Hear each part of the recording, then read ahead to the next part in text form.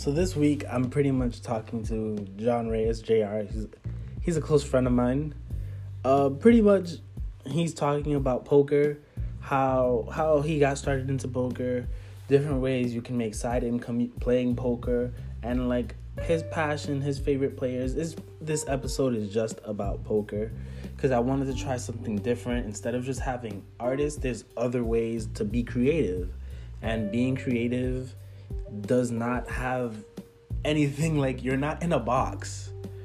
So pretty much I just wanted to put this episode out because I just felt like it was an interesting take, whereas like if you're creative, you're finding ways to do things and you're not limited. If I know I just said that's the same thing. I'm sorry, it's been a while, but that's the point. That's what this episode is about. I hope you guys enjoy. Just hear a word from our sponsors.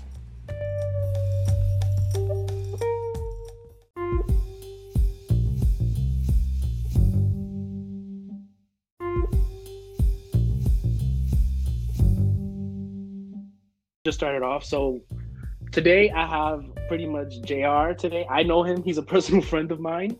And I'm going to just let him introduce himself and introduce like what he does and where you guys can find out more about it. So I'm going to let you just go ahead and do that, bro. Yeah, all right, yeah. So as Sanchez said, I go by JR, full name John Reyes, and I am a part-time semi-professional poker player. I don't like calling myself that. Like semi-professional sounds so weird, but I guess that's what I am. Mm-hmm.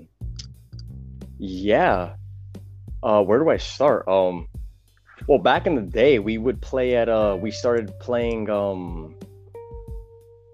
what was it? We were playing like those one-table tournaments at Chris's house, I think, right? Yeah. Chris is right, and we wouldn't even use actual money back then. We would put like Yu-Gi-Oh cards and stuff like that as like currency, and that's how we started playing. I think B-Wells is the one that taught us, right? Yep. So I was really showing us, yeah. Yeah. And well, I mean, you already know, like all of us are pretty competitive. Like we all played Yu-Gi-Oh together, and like we played basketball sometimes together. So this was just another like really fun like game to kind of just master, and the strategy was just so awesome. And that's basically when I fell in love with it. Like I learned how to play with you guys. That was my introduction. When I was younger, I had played a different version of poker, a 5-card stud with my brother, but it's just a completely different game.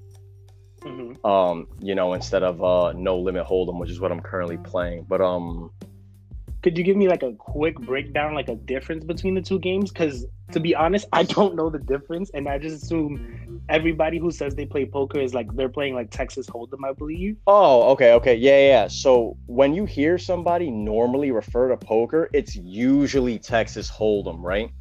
But in reality, poker is actually like a broad term for multiple different games that usually have the same set of rules. So like a 5-card stud, everybody in the game is given 5 cards themselves, right? And the key to the game is to try to make the best 5-card combination with the cards in your hand. And I don't actually play this game, so I might butcher some of the rules, but I know that like if you do 2-card pickup, you get 2 different chances to try to drop cards in your hand that you don't want. Mm-hmm. And then you can draw from the deck. And then after, set amount of chances, you there's a round of betting. After that round of betting, you're given, the chance to drop and pick up again. There's another round of betting. And then usually, after that, whoever has the best hand has the best hand. But Texas Hold'em, which is what everybody... Well, I don't want to say everybody, but what's like the more widely known version of poker? It's whoever's playing, right? Let's just say it's just me and you playing against each other, right? Mm-hmm. We're each dealt 2 cards face down, right? So you have 2 cards face down that I can't see, and vice versa.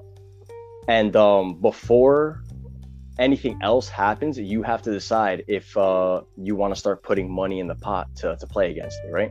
If you decide that you do, you'll put in money. If I also want to continue, then I'll put in money as well. And then 3 cards are dealt face up on whatever table you're at, and those are considered the first 3 community cards, which would be the flop, right? So I don't know how if people actually know. So it's like the best.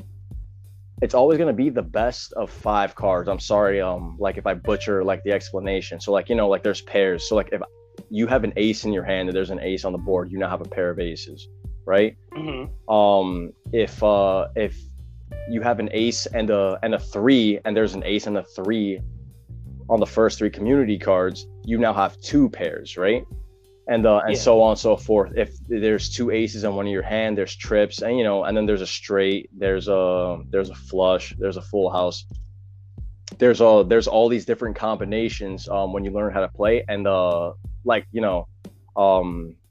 better your hand, the more chance you have of winning money. So the main difference between the 2 games is that in 5 card Stut, there's no community cards. It's just the 5 cards in your hand that you're dropping and picking up, trying to make the best 5 card combination. But in Texas Hold'em, you get the flop, which is the first 3 community cards. Then after betting on the flop, you get another card, which would be the 4th one. That's considered the turn, right? And then there's going to be another round of betting, and whoever survives up until that point will now make it to the final card, which would be the 5th card, and that's called the river. And there's one more round of betting, and then by then whoever has the best hand has the best hand.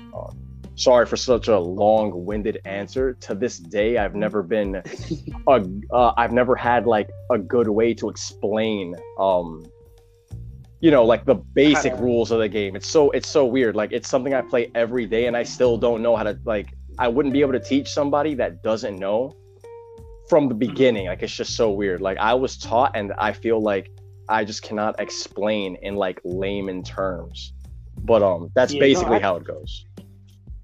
Okay. Because like the reason I asked that is because like, I learned with you how to play, but it's just like I don't know if like my audience knows how to play, and like maybe this might be the episode that they decide to, hey, now I want to learn about poker. Oh no, yeah, this guy does it, so no, for sure.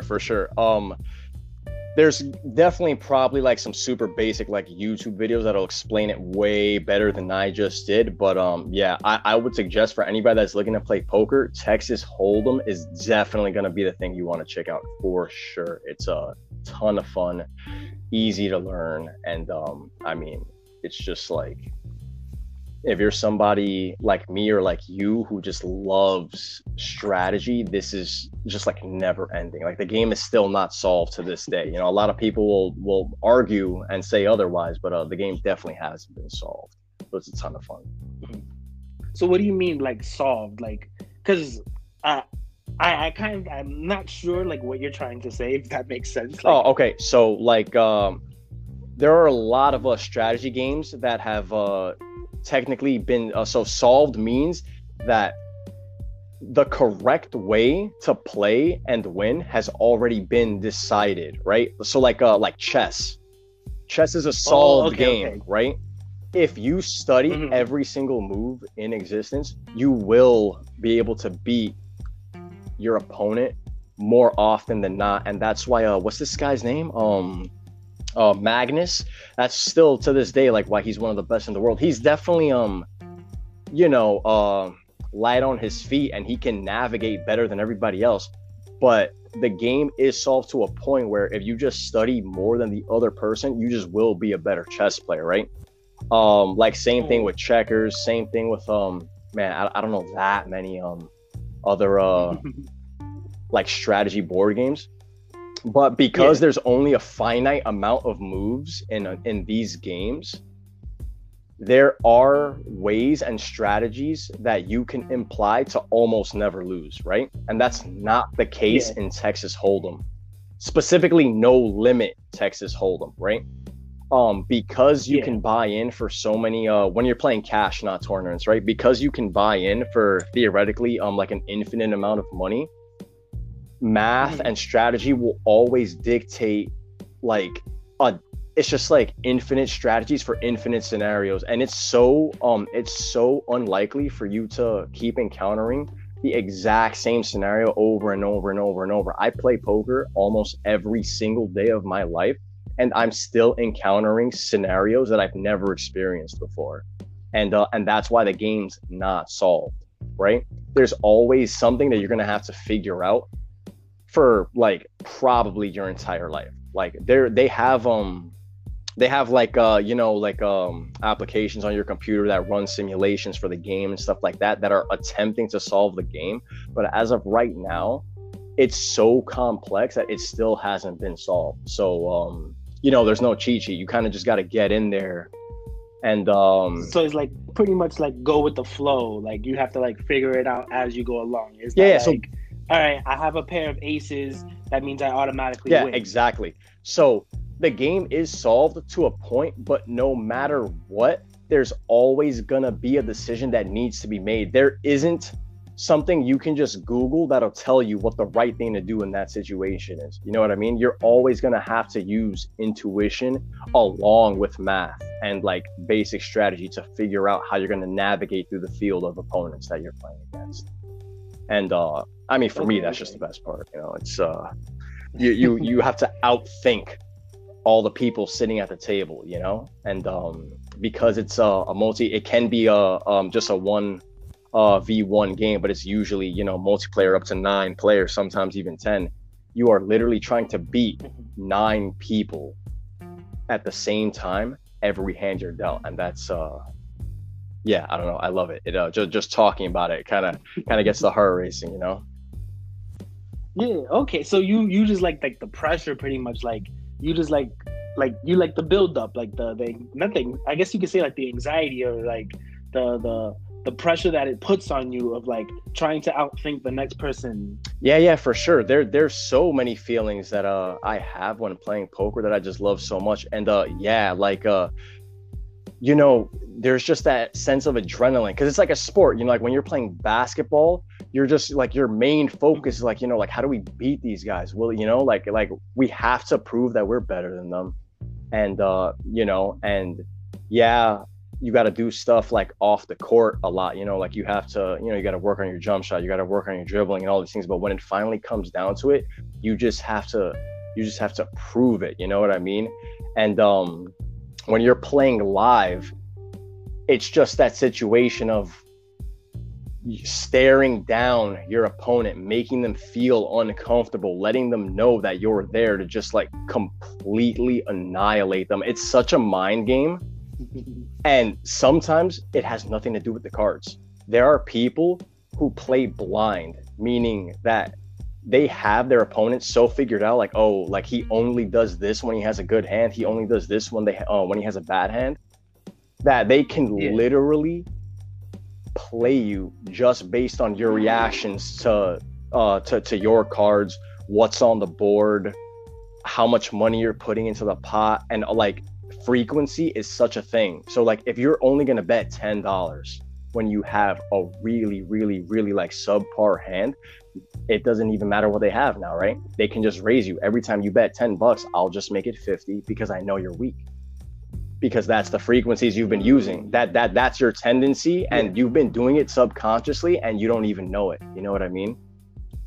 And right. So it's pretty much like you're picking up on people's patterns and things like that. Yeah. It's just like there's so many levels to this game, and that's the best part about it. You know what I mean? There are some people who, I mean, I don't necessarily agree with this, but there are some people who couldn't care less about the math part of this game at all. They just want to stare into your soul and figure out whether or not you have a good hand or not. Like, oh, I don't know, he's kind of doing a little twitching with his left eye there. I don't think he has it, And yeah, I mean, some people are just born with that. How do you call that? Yeah, like that innate ability to just literally stare into your soul and completely just like, yeah, he doesn't have it. Like they're just mind readers, and it's unbelievable. Some of my favorite players of all time, like, I mean, if I had half of that just raw talent that they did, I'd be in such a Mhm. such a more financially stable point in my poker career right now. Yeah. So like, if you don't mind me, just could you tell me like some of your favorite players and some of the things that Okay. they do? Because like, I don't watch poker. Like, I'm not passionate like how Mhm. you guys are. So like, I don't have a favorite player or anything like that. I just know whenever I see like a crazy clip, I'm just like, wow. Yeah, no, for sure, for sure. I mean, for me, poker's a sport, so I love watching like cash games online, you know, tournaments. I love watching my favorite players just battle out. So my all-time favorite player is definitely Daniel Negreanu, and for your listeners who don't really know about like you know, like all the high stakes players like that, he was the number one on the all-time tournament money list for, I want to say, from 2015 all the way up to 2019, and he just recently got dethroned in 2019. And I love him so much because his table presence just demands respect, but not in a scary way. He lures you in by making you feel comfortable. He jokes around with you, you know. He gets to know you. He asks about your family. He lulls you into this false sense of security until you blink and all of a sudden all your chips are gone and you don't even know how it happened. And he has an uncanny ability to figure out your exact two cards. He's done this like there are clips on YouTube of him just looking at his opponent like, oh, you have Jack 10 with one spade, and they're like, how could you possibly know that? And he's dead right. He's done this a million times, and it's literally what's carried him through his career. He can just do it. He looks at you like, all right, you probably have pocket queens with the queen of spades. I guess I'm gonna put you all in and see if and see if you're man enough to call me. And it's unbelievable. It's unbelievable. I still, to this day, don't know how anybody can possibly be that good. Like, there's no explanation for it, you know? He's just like, oh, you're playing like you got this, you know? And it's so awesome. Oh, man. Like, if you get a moment, you know, just Google Daniel Negreanu on your free time. He's so fun to watch.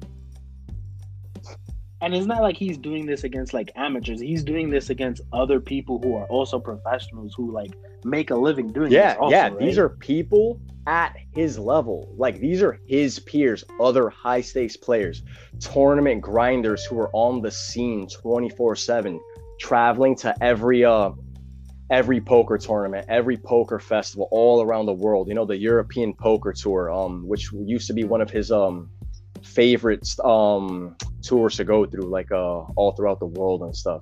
He's literally doing this to people whose bread and butter is Texas Hold'em, and that's what makes it even crazier. He's not doing this to some chump who just like picked up, you know, Texas Hold'em for dummies at the bookstore. Yeah.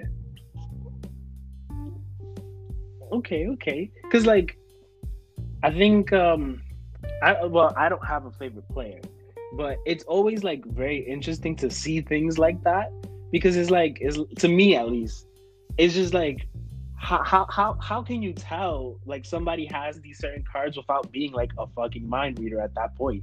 And it's just like that. Yeah, so there definitely is a way to do it. Like, I'm not even gonna pretend like I'm anywhere near as good as Daniel Negreanu is, right? But based on, you know, like regular strategy and what your opponent's range would be, you're gonna hear that word a lot when you're playing all forms of poker. You're gonna hear range, and it's the way you're playing your hand and the way you're betting your money.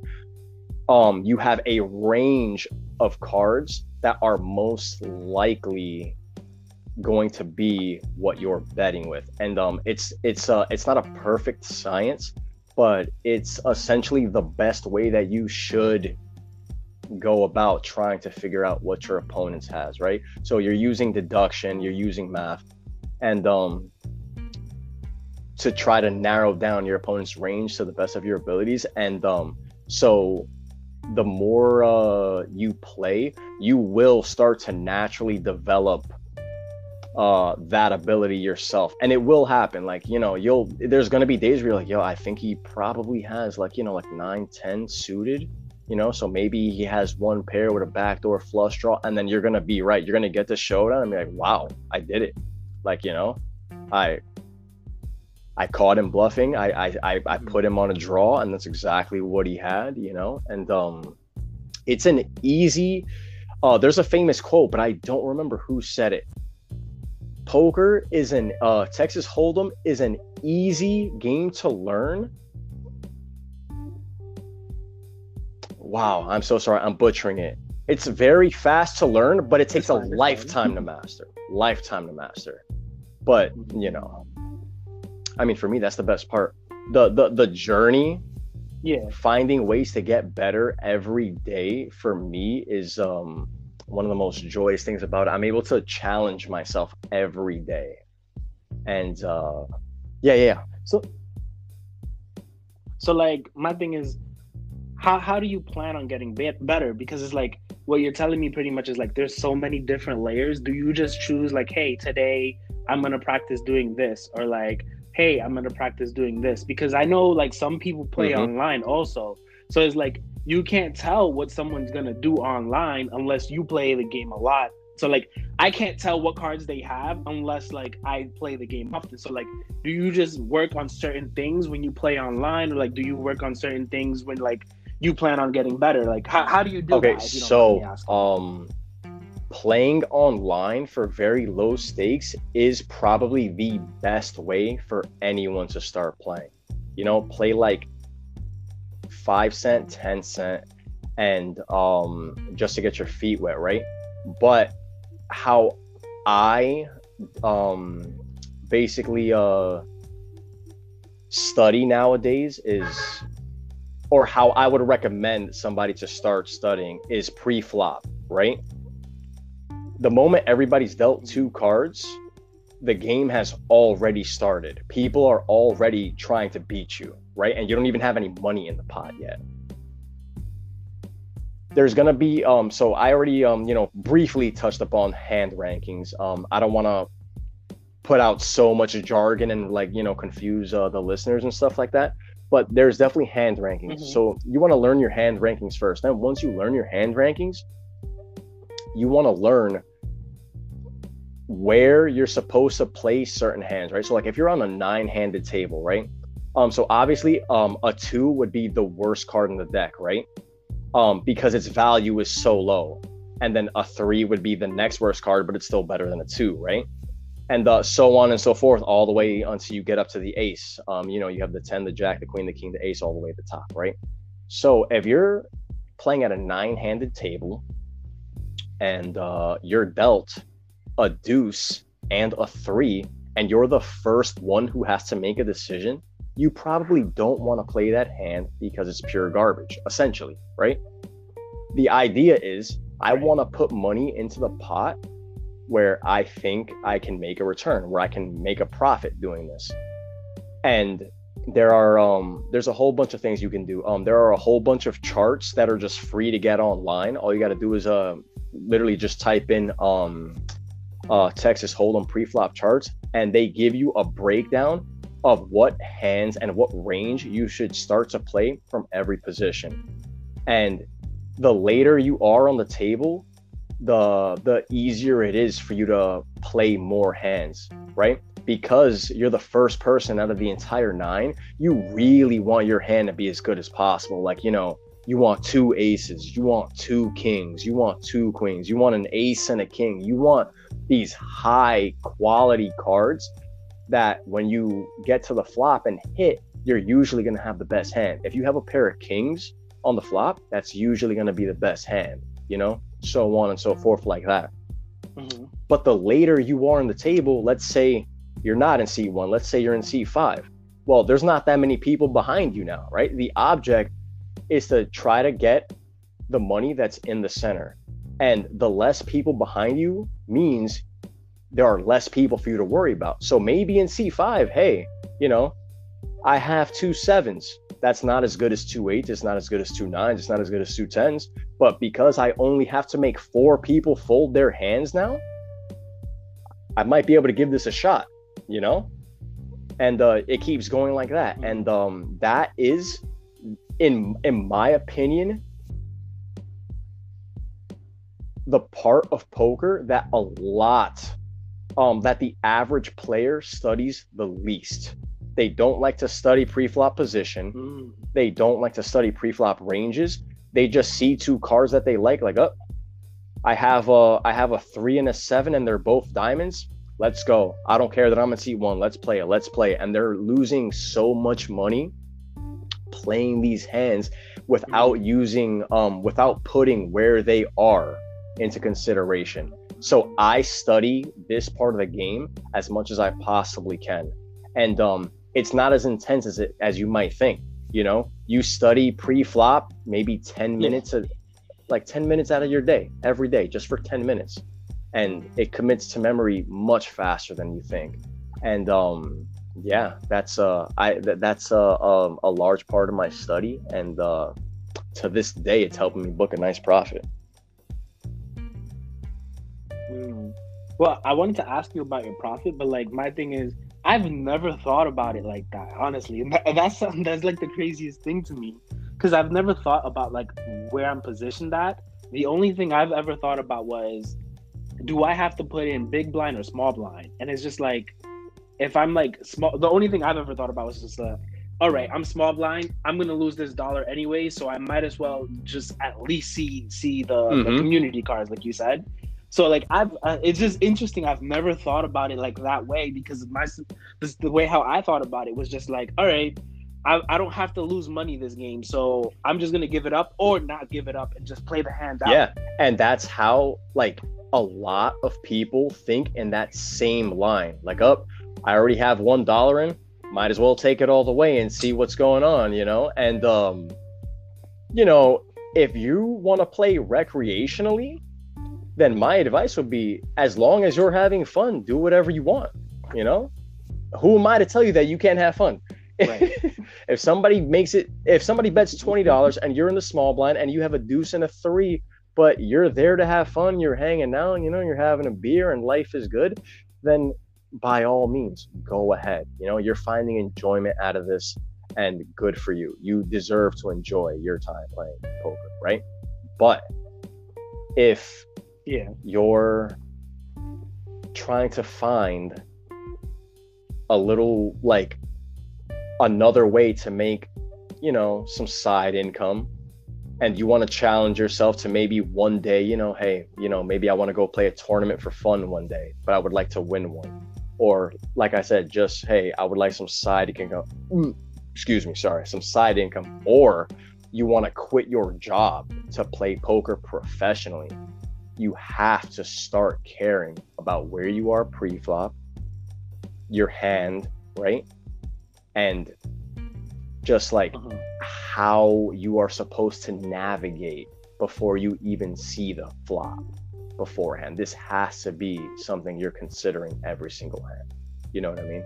And yeah, it's just a lot of people don't. Yeah. But like I said, I mean, I guess I can't complain. The average player not doing this is the reason that I'm able to, you know, get away with what I get away with. So, you know, power to them. You know, they can keep doing what they're doing. Yeah.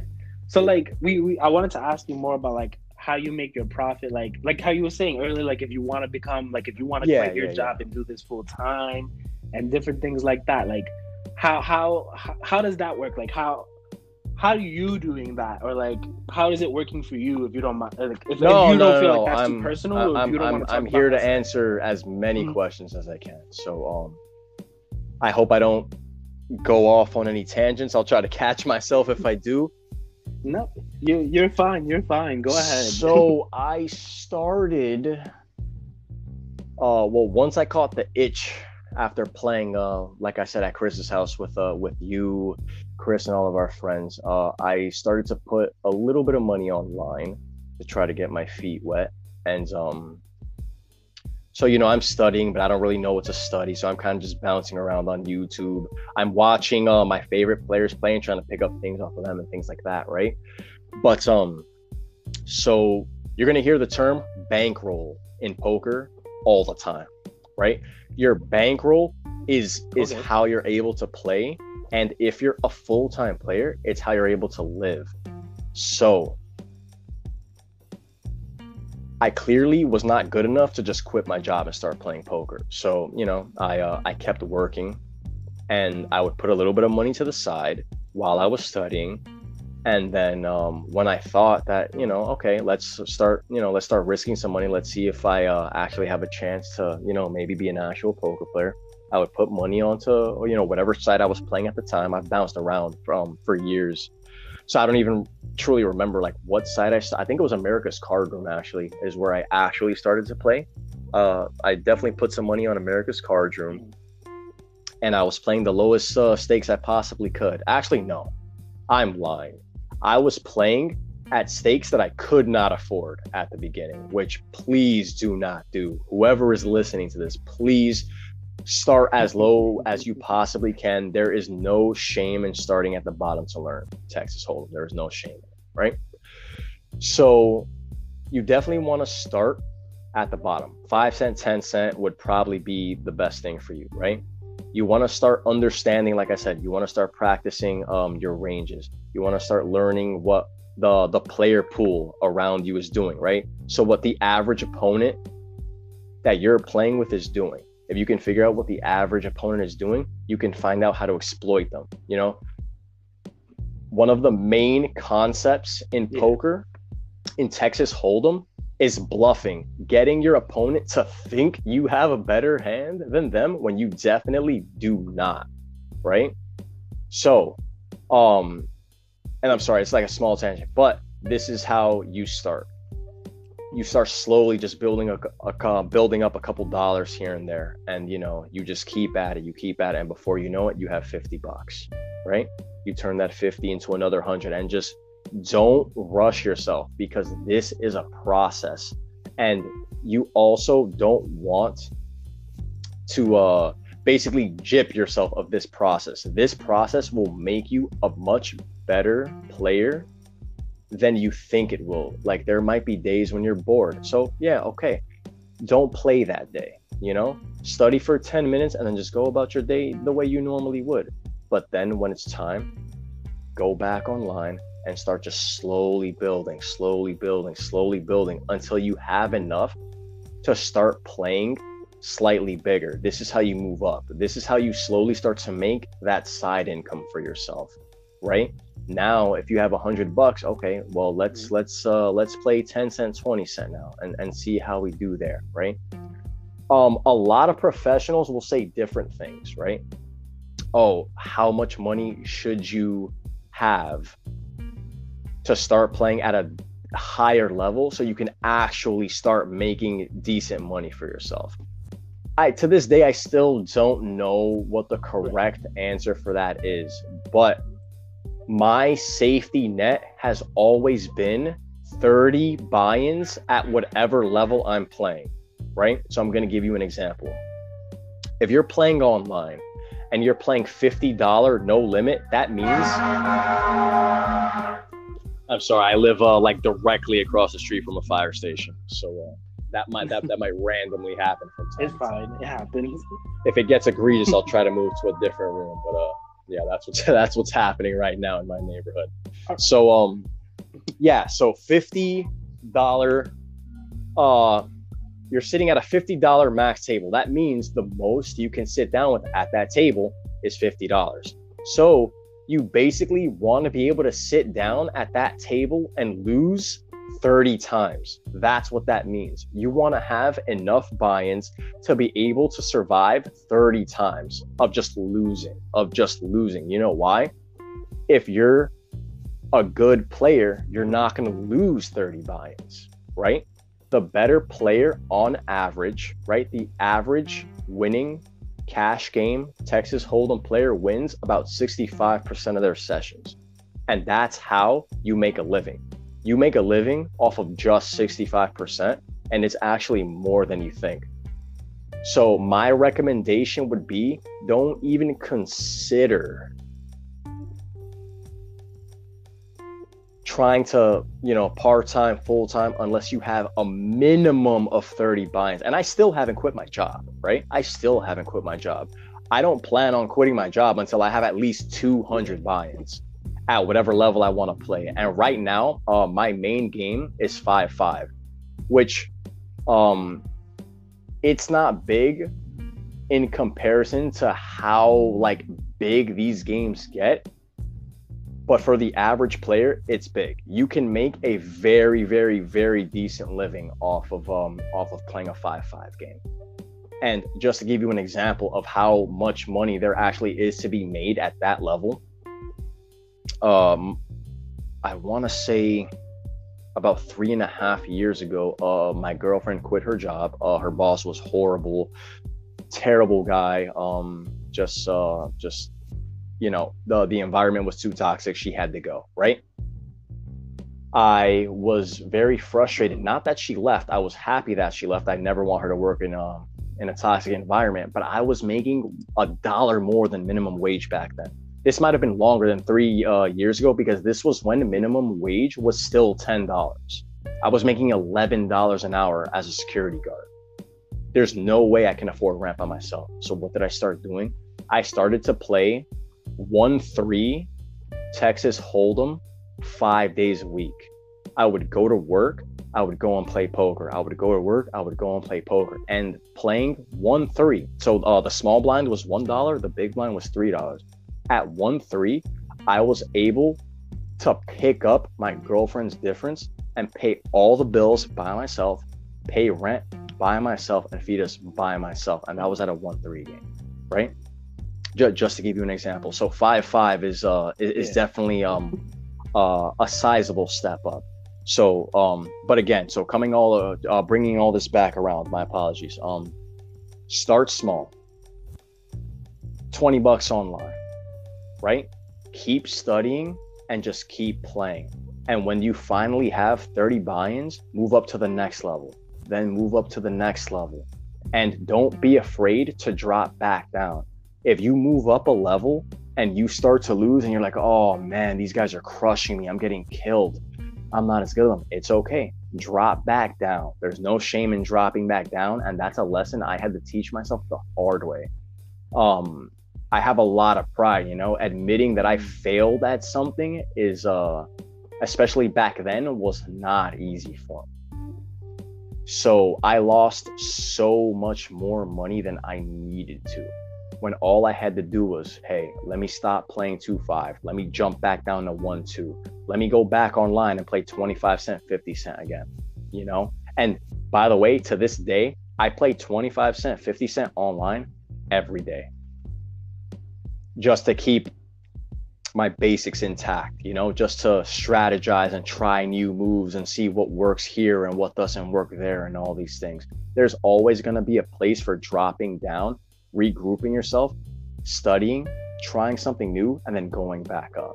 And that's how I think everybody should start. There are some people who, because of their financial situation, they don't have to take this kind of laborious route, right? There are people who are fortunate enough to just have some money and want to play poker. So, if you wanna take a shot at a big game and you think you can do it, then by all means do it.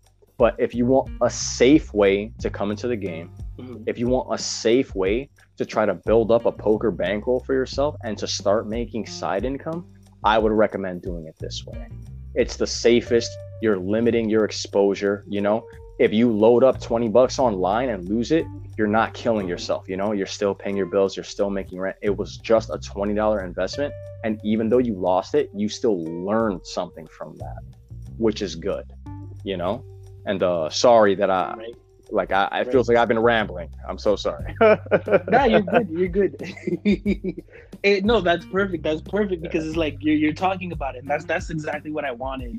But I just wanted it's just perfect, because it's just that's what I wanted you to talk about a lot of, because it's how do you build it up? How do you get to that point? And I feel like you just did a perfect job of explaining the whole thing. Mm-hmm. But it's just So like, let me ask you this, because I know, like, I'm not trying to say like, because I feel some of my listeners might not be able to put in not the time, but like how you said, some people might not have the money, and I feel like what you just said is pretty much like, oh, if you have $1, you have pretty much 4 buy-ins, pretty much. So it's like you can only lose like about 4 times, and like I feel like that was just great. No, yeah, go ahead. I'm sorry, man. Like,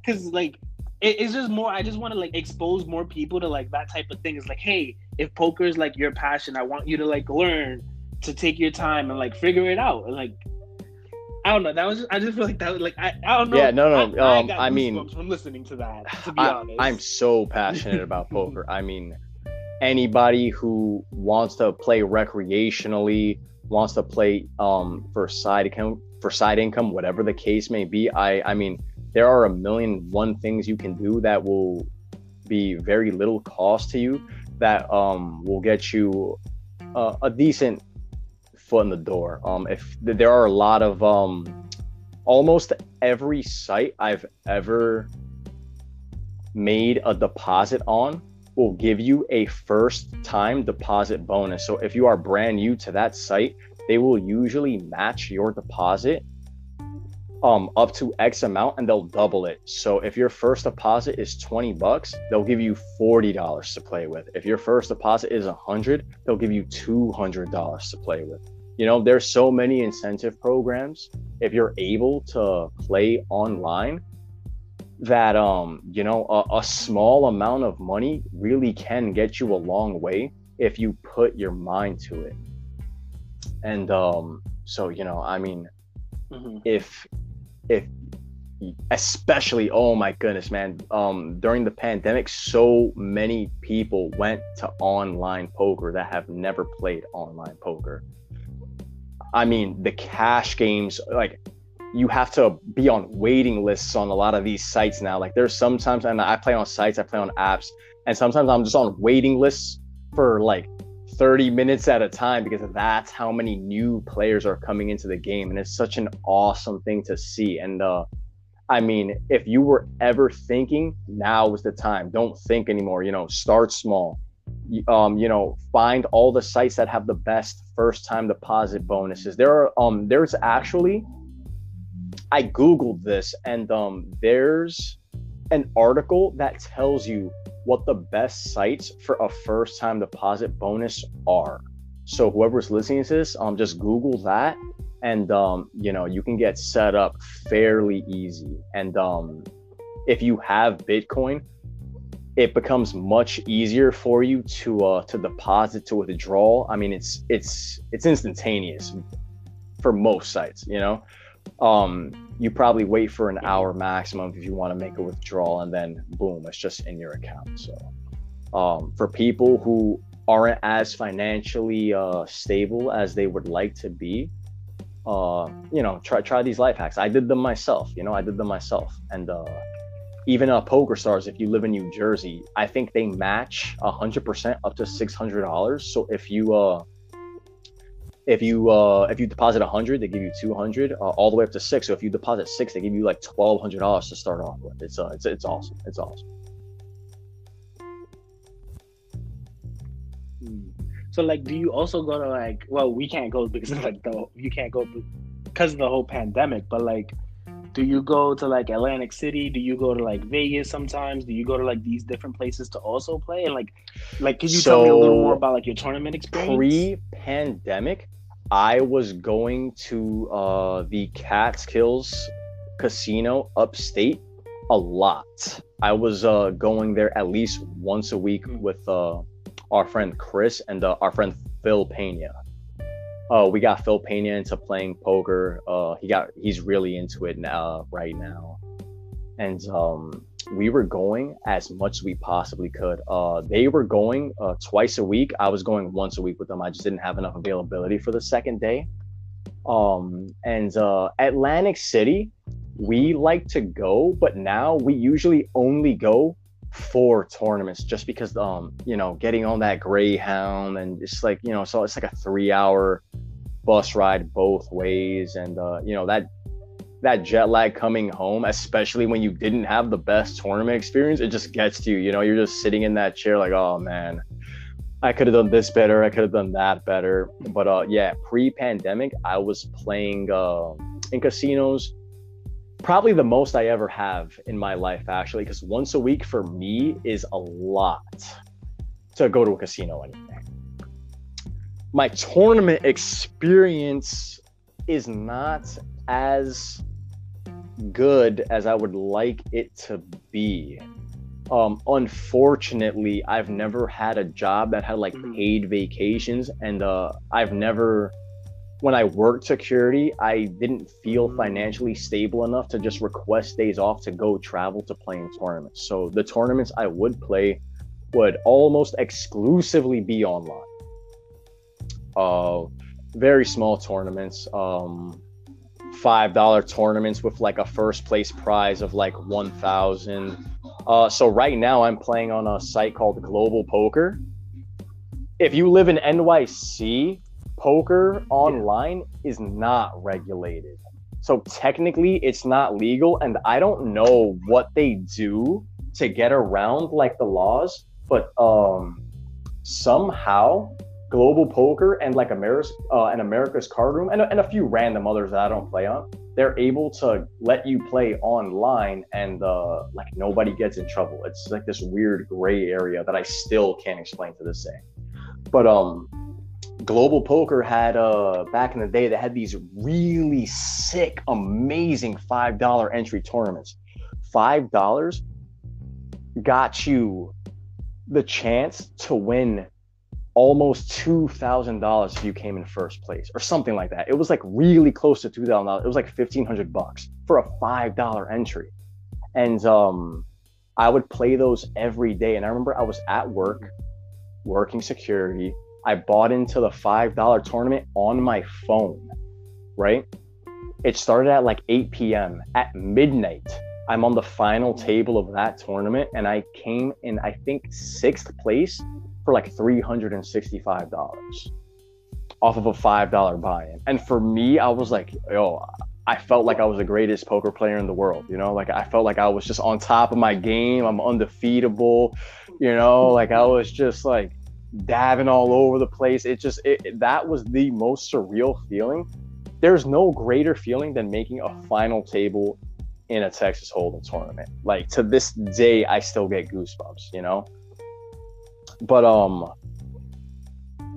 Atlantic City had, I forget what they called it. They called it like the Deep Stack series at the Borgata.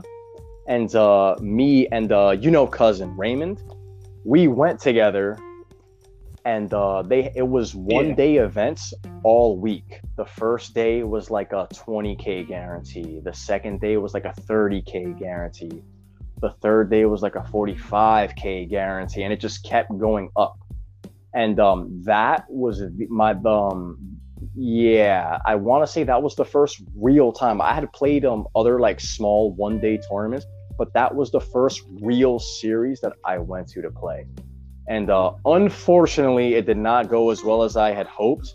Mm-hmm. The first tournament I entered, I got knocked out of the tournament like 25 places before we made the money. Yeah, so close. I was very proud of myself. I think it was like, I want to say like maybe 500 entrants for that tournament or something like that, and I busted 25 away from the money. So for my first real tournament, I was very proud of myself.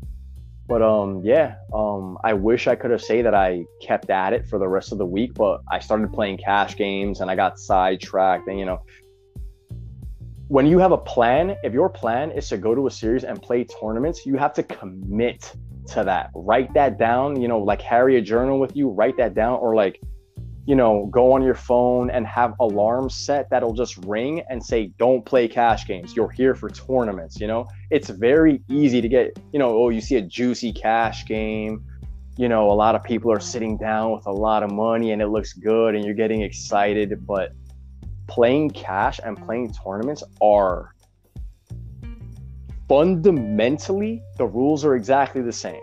right? There is no difference. But the way a cash game is structured and the way a tournament is structured, you really should not be doing both in the same day. If you're going to play a tournament that day, play a tournament that day, and then don't play cash. If you're going to play a cash game that day, play your cash game that day, but do not play a tournament. There are a lot of easy mistakes that you can start making when you start mingling the two variations together. And I don't want to go in too depth with that because it's like a whole bunch of jargon that you really wouldn't get unless you were already a Texas Hold'em player. But that is what happened to me. I went in with a plan and I did not stick to the plan. I started playing 2-5 cash, and then instead of getting good sleep for the tournament the next day, I ended up being in the Borgata, sitting in the exact same seat for like 15 hours playing cash games, and it was brutal. Like, I had a good time doing it, but I went into the second day, played a second tournament on no sleep, and it did not end well. So my tournament experience has been me failing. My live tournament experience has been me failing and understanding why I failed. I wasn't rested, didn't have, a good breakfast, wasn't hydrated. But I am hoping that after the pandemic, when everything finally, cools down, I definitely have plans to start traveling. And actually, Vegas is already throwing tournaments again. They have, the plexiglass dividers at the tables. Yeah. Mm-hmm. Oh. Yeah, so I do have plans. Okay. I don't want to just cast safety to the side, so I'm not 100% convinced, like, if I'll go to Vegas this summer. But I have ideas too. I definitely have ideas too. So let's see what happens. All right. No, go ahead. So, like, let me think. Sorry, but pretty much, like,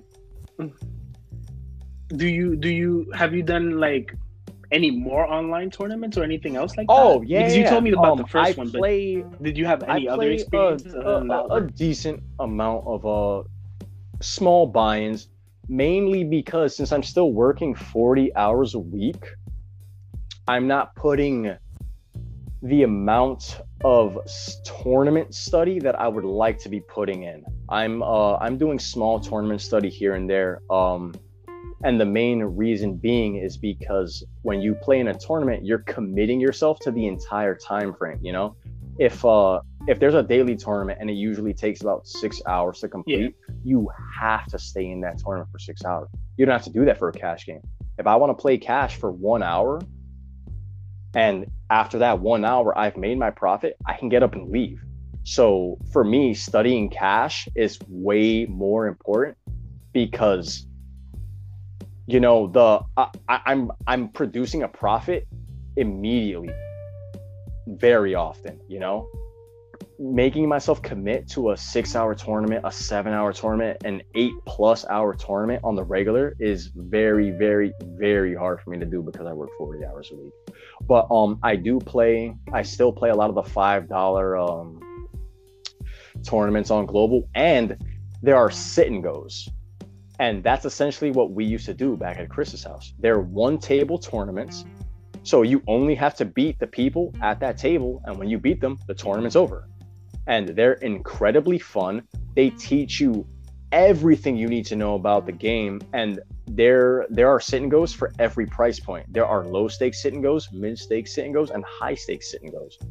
And I invested in the I would consider it elite coaching.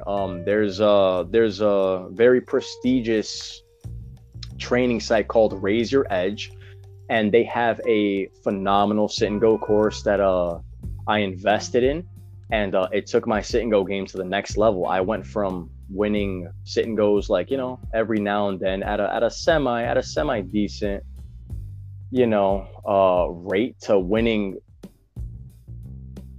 over 50% of the sit and goes that I play in. And Wow. And Okay. so if you're looking to play into tournaments, start with sit and goes because they are the same thing. It's just a lot less players. In a sit and go, it's one table. You only have to beat your table and then you're good to go. The biggest tournament I've played online to date has been a $100 turbo on Global Poker because I kind of consider myself a hyper sit and go specialist. I've played a lot of what I consider high stakes sit and goes in real life. I bought into a $250 hyper sit and go that I won. I bought into a $270 hyper sit and go that I won. I bought into a $150 hyper sit and go that I won. And I think those are the only ones I've ever played live that were, to me, a high buy-in. And so, you know, I wanted to see how far I could take my game. And what a turbo or what a hyper turbo is in a tournament, there are levels, right? So in a cash game, if you're playing 1-2, it's 1-2 the entire time, right? You never have to worry about it being larger than 1-2. The big blind will always be $2. The small blind would always be $1. That's not what happens in a tournament. The blinds go up every level, right? And this is how and this is what drives the action in tournaments. That you can't just sit on your chips. You have to make moves. You have to start bluffing. The goal is to win all the chips and come in first place, right?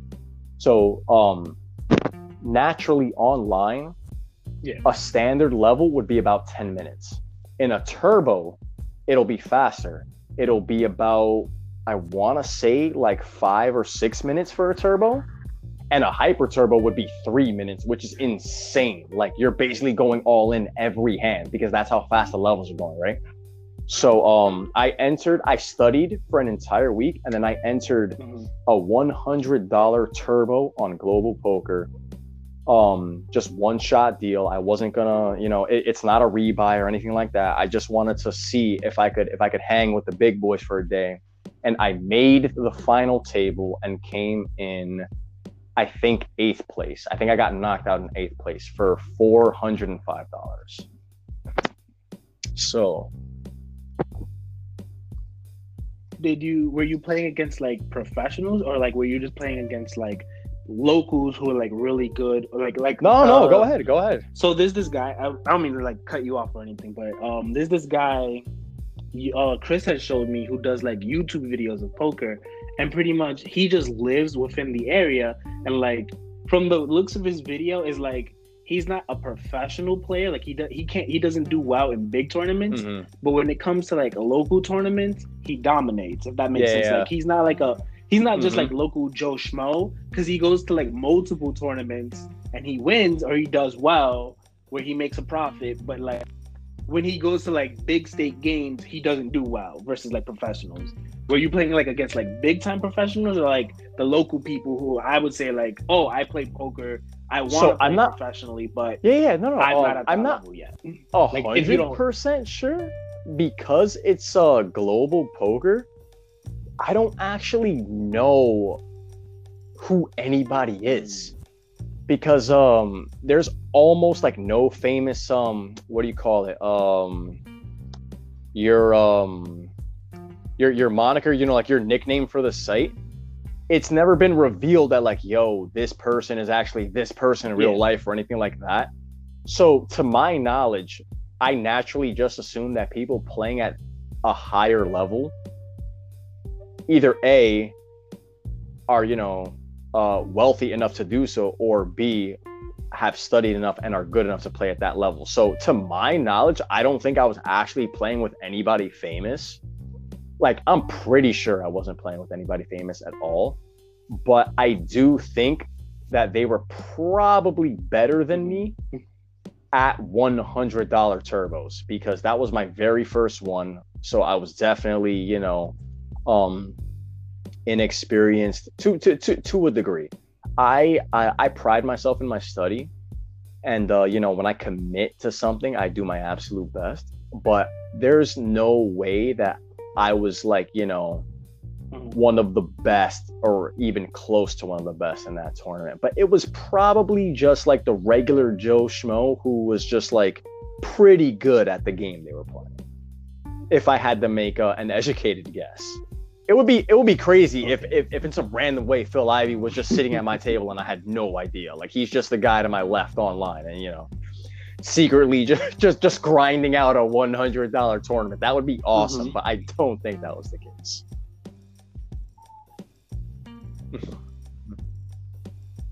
Okay. So like I noticed that you've been posting like your poker stuff on social media. Where's like your plan, or what's your plan on doing with that? Like, are you like trying to just post just to post, or like are you trying to take it to like the next level where like if somebody wants like poker advice, they can like come to you, or like did you plan on doing so YouTube glad you with asked, it, because or like anything else like that? My main goal is to essentially create like a community. For years, I've wanted to have a group of just people to discuss like, how much you love poker. You know what I mean? To any capacity. It's not like, I'm not trying to create a community where it's like only pros allowed. No, if you love poker and you love hearing about it, if you love seeing footage of it, then I want to have a community with you, basically, and that's like my Instagram is almost exclusively just poker related. I love, and even today, I haven't slept, Sanchez. I came from Jersey playing a cash game. I haven't slept. I left yesterday at 8:30 p.m. I got home today at 12 p.m. hopped in the shower and waited for you to reach out to me so we could do the podcast. So I think I played for like at least 14 hours or something outrageous like that. And so if you're a sicko like me who loves poker to this degree, then that's what it's for. I'm just trying to show how fun the game is. I'm just trying to show the stakes I play at, and I want to create a community. If you want to talk hands with me, shoot me a DM. If you want to know about the games I go to, if you want to make plans to go to, like, hey, let's hit a Vegas stop together, I'm down for all of that. My Instagram is for exactly that. I want people to who haven't played but are thinking about it. I want them to reach out to me and be like, hey, it's like what you asked me earlier, do you think I have a chance? I think everyone has a chance at this game to some capacity, no matter what. And so I want to build a community of people who are just want to talk with each other about it. It doesn't even have to just be strategy. If you just want to talk about your favorite spot to play, I'm there to listen. If you're like, hey, I have a mad chill game, you should come check it out. Hey, I'm there to listen. And I'm also there to offer whatever insight I may have. I am not a Texas Hold'em guru by no means. I am just a regular guy who's studying his butt off and is just slowly grinding out a decent living playing poker, and that's as honest I can possibly be. But if you come to me like, hey, can I played I have a hand history. Can you check it out for me and give me your feedback? I'll do it. I'm never going to turn anyone down. If you are willing to reach out to me and learn something, I'm willing to learn with you. Poker may feel like an individual game, but it is not achieved. I do not feel that it is achieved individually. I think the best way to enjoy the game and to learn the game is with friends, with a community of people that you trust, that will not make fun of you for making a bad play. They'll just be honest with you, like, hey, I understand why you did this, but I don't think it's good for this reason or that reason. I've dreamed of having a community like that. And I'm in a couple of groups on Facebook and things like that, but I've always wanted like a close-knit group where it's just like, boom, reach out to me and I'm going to give you an unbiased response. Like, I'm not just gonna leave you on red. I'm not gonna leave you on scene. And like 3 weeks later, I'm like, oh my bad, I just saw this message, you know? And that's what I'm trying to promote with my Instagram. And I'm hoping that, you know, like I said, when travel is a little bit safer and these things, I would like to start, you know, a vlog. But it's also like, so many vloggers are out there right now that I don't know how I would want to go about it, you know? I don't want to do what everybody else is doing, just posting hands and you know, because you don't have to watch my vlog for that. You know, there's people who are so much better than me that I would recommend these things, but I do want people to come to my page and see how fun poker can be, how awesome it is, and to prove that you can make a living playing it. And that's why I'm gonna be posting my losses as well as my wins. And I've spoken about my losses in some of my my Instagram posts briefly. Back then I would take hits a little harder than I should have and things like that. But I'm gonna try to be moving forward. I'm gonna be 100% transparent. If there's a day that did not go well, it will be on my Instagram. You know? So yeah. Okay. So like, well, this is just my advice that I'm gonna give you because of like how I'm starting to do like my social media stuff and everything like that. So to be honest, like I know I still post on Instagram, but I think like as a social media, Instagram is dead. Like at least for creatives, it doesn't like push your content to people. It doesn't like it's really hard to like please Instagram. So like you can do what you want with this. It's up to you. I feel like you should move your stuff like just educational or funny TikTok videos about poker, or you could just show people how to make like literally just did on the podcast. You explain like little things and just make it educational. So that way you can actually, I feel like TikTok rewards creators, at least if you're consistent on TikTok. That's just my thing. If you want to do that, you can. That's just my advice, because I feel like for me is like, all right, I post on Facebook, not everybody sees my stuff.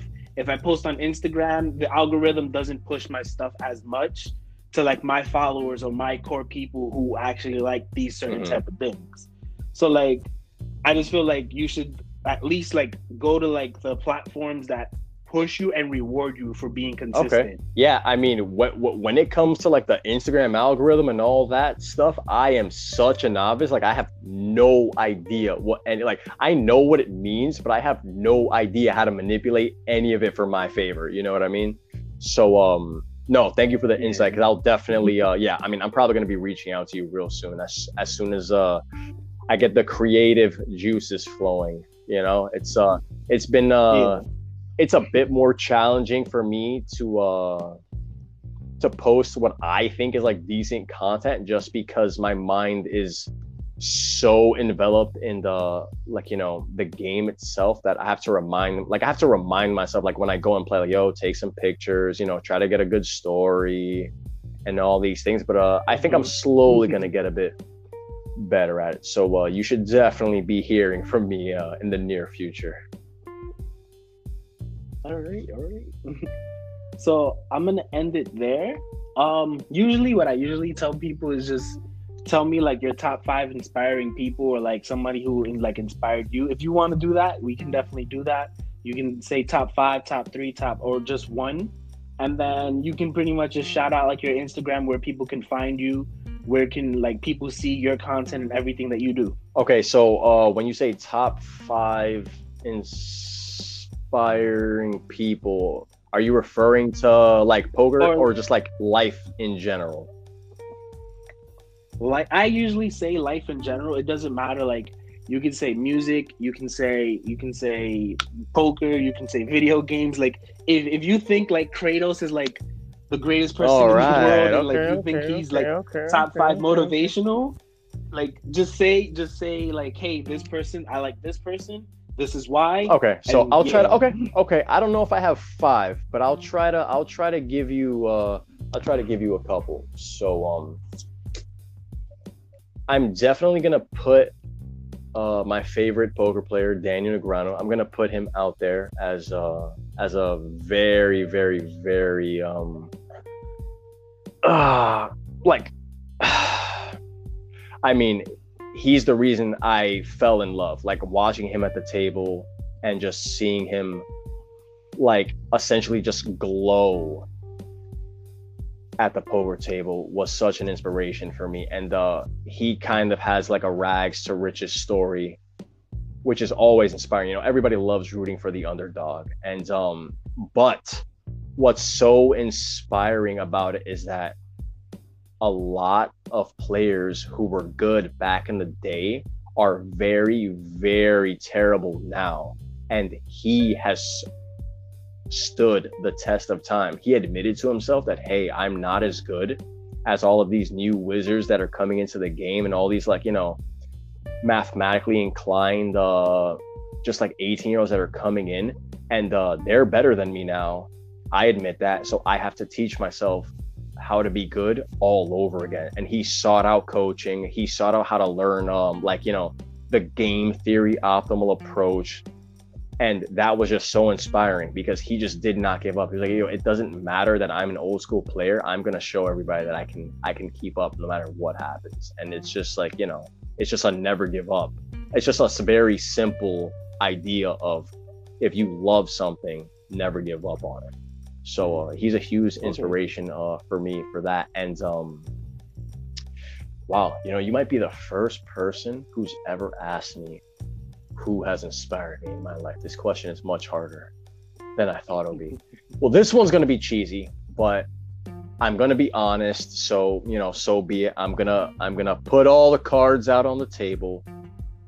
A major inspiration for the majority of my life since I've met him has actually been Chris.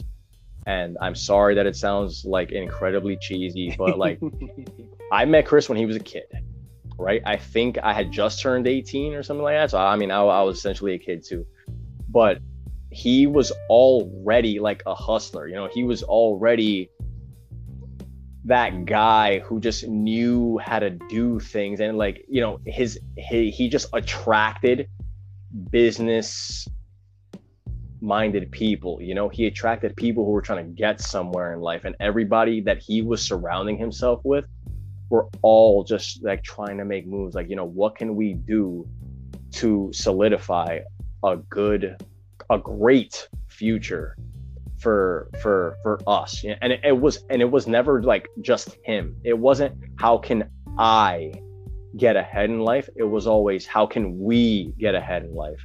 And it took me a while to understand that was probably the best approach. I was, you know, me for a long time, even with my friends, you know, like if I had to choose between my success or your success, I was definitely going to choose mine. And I mean, you know, I'm not saying it was correct. I think it was incredibly wrong. I don't, you know, for me, I'm not going to say, you know, everybody should live the way I'm saying right now, but that wasn't working for me. And it's just like working as a, like being Chris's friend taught me to work as a team. And like, it taught me that the struggle does not define you. You know what I mean? Like there's always a way to make it in life. And Chris has been beside me during this poker journey almost every single step of the way, you know? And I think it was such a beautiful thing that I finally think that like he's inspired me to just never stop. And I would like to think that at least in regards to poker that I did that for him, because he went away for a while and he would ask me how I was doing and he wouldn't be playing. And, you know, he was just on essentially a hiatus. He just wasn't playing for a very long time. And me going at it nonstop, I think helped rekindle. You'll have to ask him, but I would like to think that, you know, it was like iron sharpening iron kind of thing. You know what I mean? I kind of had that voice in the back of my head, and that voice was Chris, like, yo, like, you got this, you know? And for anybody who hangs around Chris, he says that a lot, you know, like, yo, you got this. It's all good. You got this. Keep going. You got this. And you know, I mean, I mean, what else can you ask for? You know, I don't know. And Yeah, exactly. yeah, I mean, I'll leave it at that. Man, that's hard, but you've given me something to think about. You've definitely given me something to think about. Inspiration. And I'm sorry, what was the last you asked me one more question. Oh no, just you can shout out like your Instagram and like you like if you anywhere anybody can find anything that you're making. Oh, okay. So, I mean, right now it's basically just Instagram, but everything I do moving forward will also be posted on Instagram. So, yeah, check me out. It's J Theory Optimal on Instagram, and man, Twitter is so crazy that it's so hard for me to get on Twitter and stay on Twitter, you know? Like, it's just I get on Twitter and I just like I can't stand it. There's just like so many like terrible people posting on Twitter that I can only handle so much of it. But I'm J2 Standard on Twitter.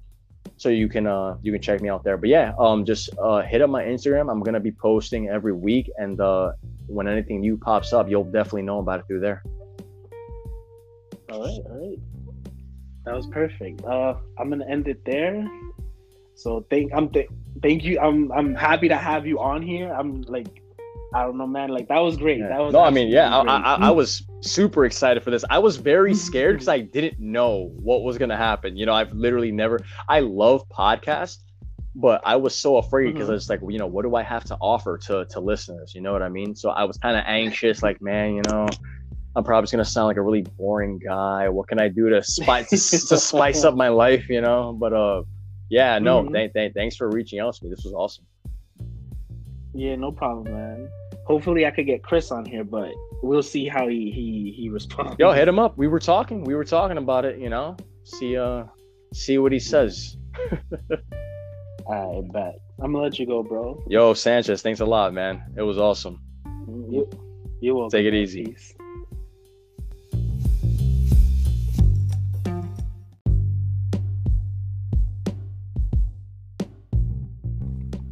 Made it to the end and enjoyed, don't forget to subscribe or follow to be updated when I post a new episode. Post a screenshot if you enjoyed the episode on Instagram.